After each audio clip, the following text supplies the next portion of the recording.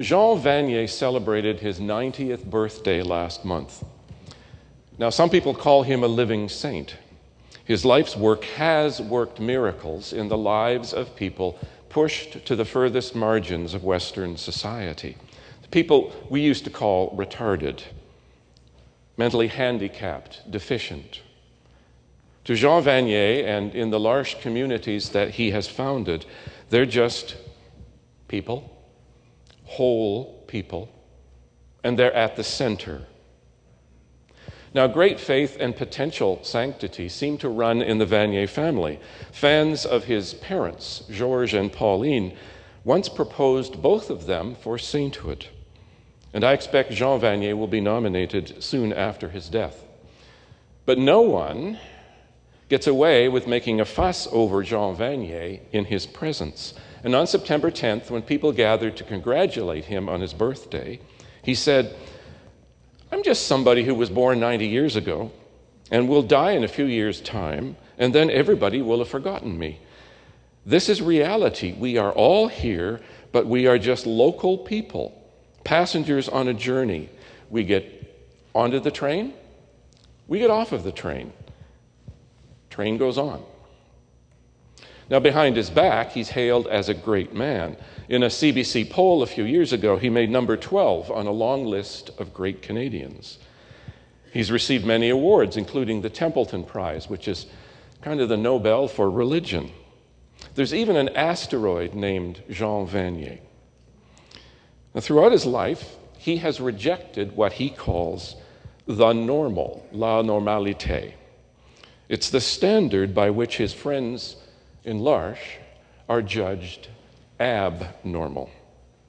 The normal is a philosophy of life that values achievement, influence, winning, attractiveness to others, having privileges, and it's implicit in Western culture, and it shapes our ideals and defines greatness for us. It drives advertising, and whether we will admit it or not, it influences our decisions about the value of possessions, relationships, and people. In the shadow of the normal, people, the members of L'Arche communities, have negative value. To many people, they're a burden on families, a drain on community resources. Well, if that's all they are, so are all the people we help through Arise and Boarding Homes Ministries, through Evangel Hall and Portland Place, and through Out of the Cold. And Vanier writes of the ways disabled people internalize the normal. It's in their hearts. And so they judge themselves and believe they are of little or no value. Well, so do many of the people we help through Arise and Boarding Homes and Evangel Hall and Portland Place and Out of the Cold. In our gospel today, we discover that Jesus' disciples live by the normal, at least a couple of them do. Some of them, when you think of it, didn't have very much to leave behind when they left home and followed Jesus. And becoming attached to a rabbi who just seems to get more famous every day, it's definitely an upward move. They see the crowds, they see the signs and wonders that Jesus causes, sometimes just by his presence or by a word. And even the trouble he gets into seems to say that he's on his way to a showdown, and he'll win. They pay attention when he talks of glory and of things that will come after that showdown. At least the word kingdom sticks for them. So to get ready for the kingdom come, James and John want to make sure they'll be as near the top as possible. After all, every kingdom has its elite, its hierarchy. Jesus replies to their rude request, talking about his path to glory, the cup, the baptism, the pain, the loss of life itself. Can you take this on with me, right here on my left hand and my right? Of course, they say, without a thought. Oh, they'll face their own fates after Jesus, but they won't earn seats in the throne room. Jesus points right at the normal. He says, "You know that among the Gentiles, those whom they recognize as their rulers lord it over them." The Romans, for example. And surely his disciples get that. And then Jesus says, "But it is not so among you." Well, it is so among them, at least for James and John. In the vocabulary of the normal, up is good, down is bad. We look up to people we admire. We look down on people we don't approve of. And those who succeed fly high, and those who fail fall hard. And when we've successfully created something, or someone we love has been successful, we talk about our pride and joy. We're elated, elevated, inflated. We use humble to describe smallness, relative insignificance. We call a small house, one we might wish were bigger, a humble home.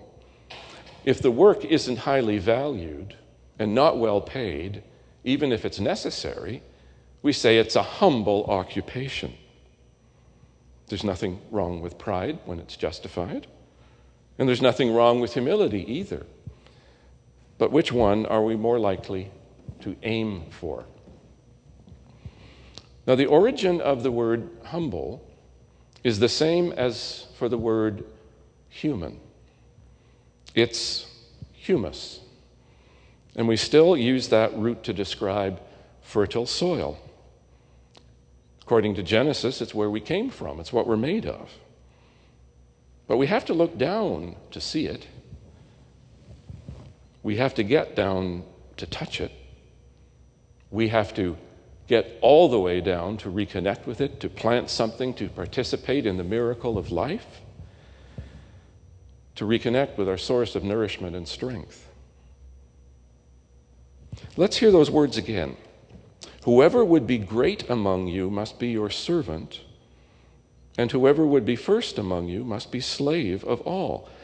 So the way to look good, to be great in Jesus' eyes, isn't to look up, climb up, soar up to greatness. Jesus says the path to greatness is a downward journey. The journey Jean Vanier began when he looked down from the heights of achievement, wealth, and education. He had everything the normal says is best. And one of Vanier's most popular books is called Becoming Human.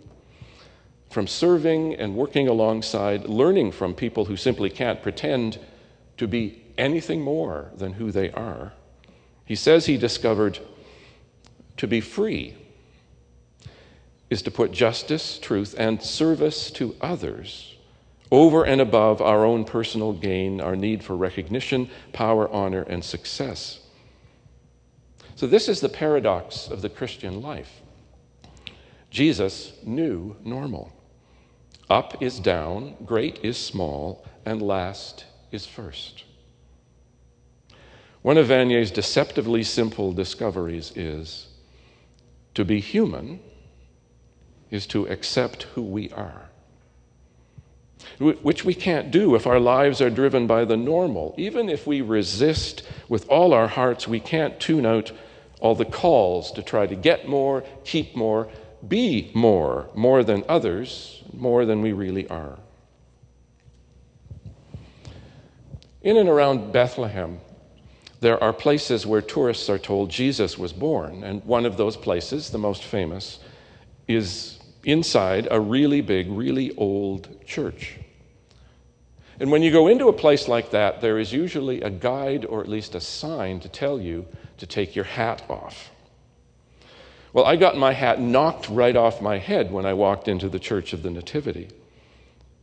The door to the church is 4'2" tall and about 2 feet wide.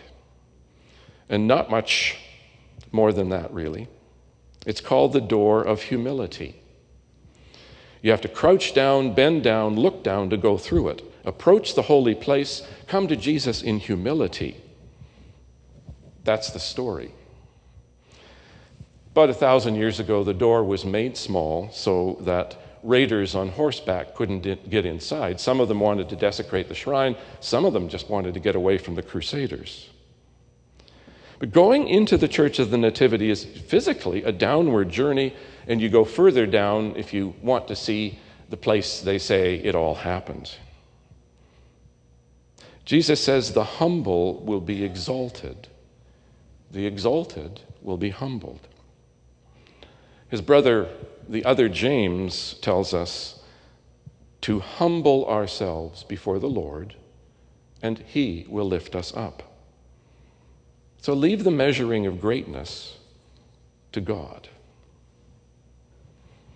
Now, can Jesus say to us, "It is not so among you"? Do we live in the freedom of Jesus' new normal, or does the power, what Vanier calls the tyranny of the normal, reign at Glenview? One of the speakers in the Being Presbyterian video that some of us shared in on Wednesday reminded us that we come together in this place so we can practice being faithful disciples to help us be faithful disciples in our daily living, beyond the safety of the gathered congregation. We all stand tall as we can when we step through the doors of this church, and we can leave the burden of the normal behind us. We can shed the value that is assigned to us, the taunts and temptations, the bravado, the false pride that we often project to protect ourselves. We can leave all of that out there on the sidewalk, and maybe a puff of wind will blow it away. But whoever we are, or think we are, or have been told we are out there, in here, we're all the same. God's love meets no measures, knows no limits, and assigns real worth to us all. And one more thing. Jesus tells James and John it's not up to him who will sit at his right hand and his left in kingdom come. The seats are reserved for others. Now hold that old image of the throne room, and the next time you are tempted to look down on someone, look up and imagine them sitting there right beside Jesus. Amen. Glory to God.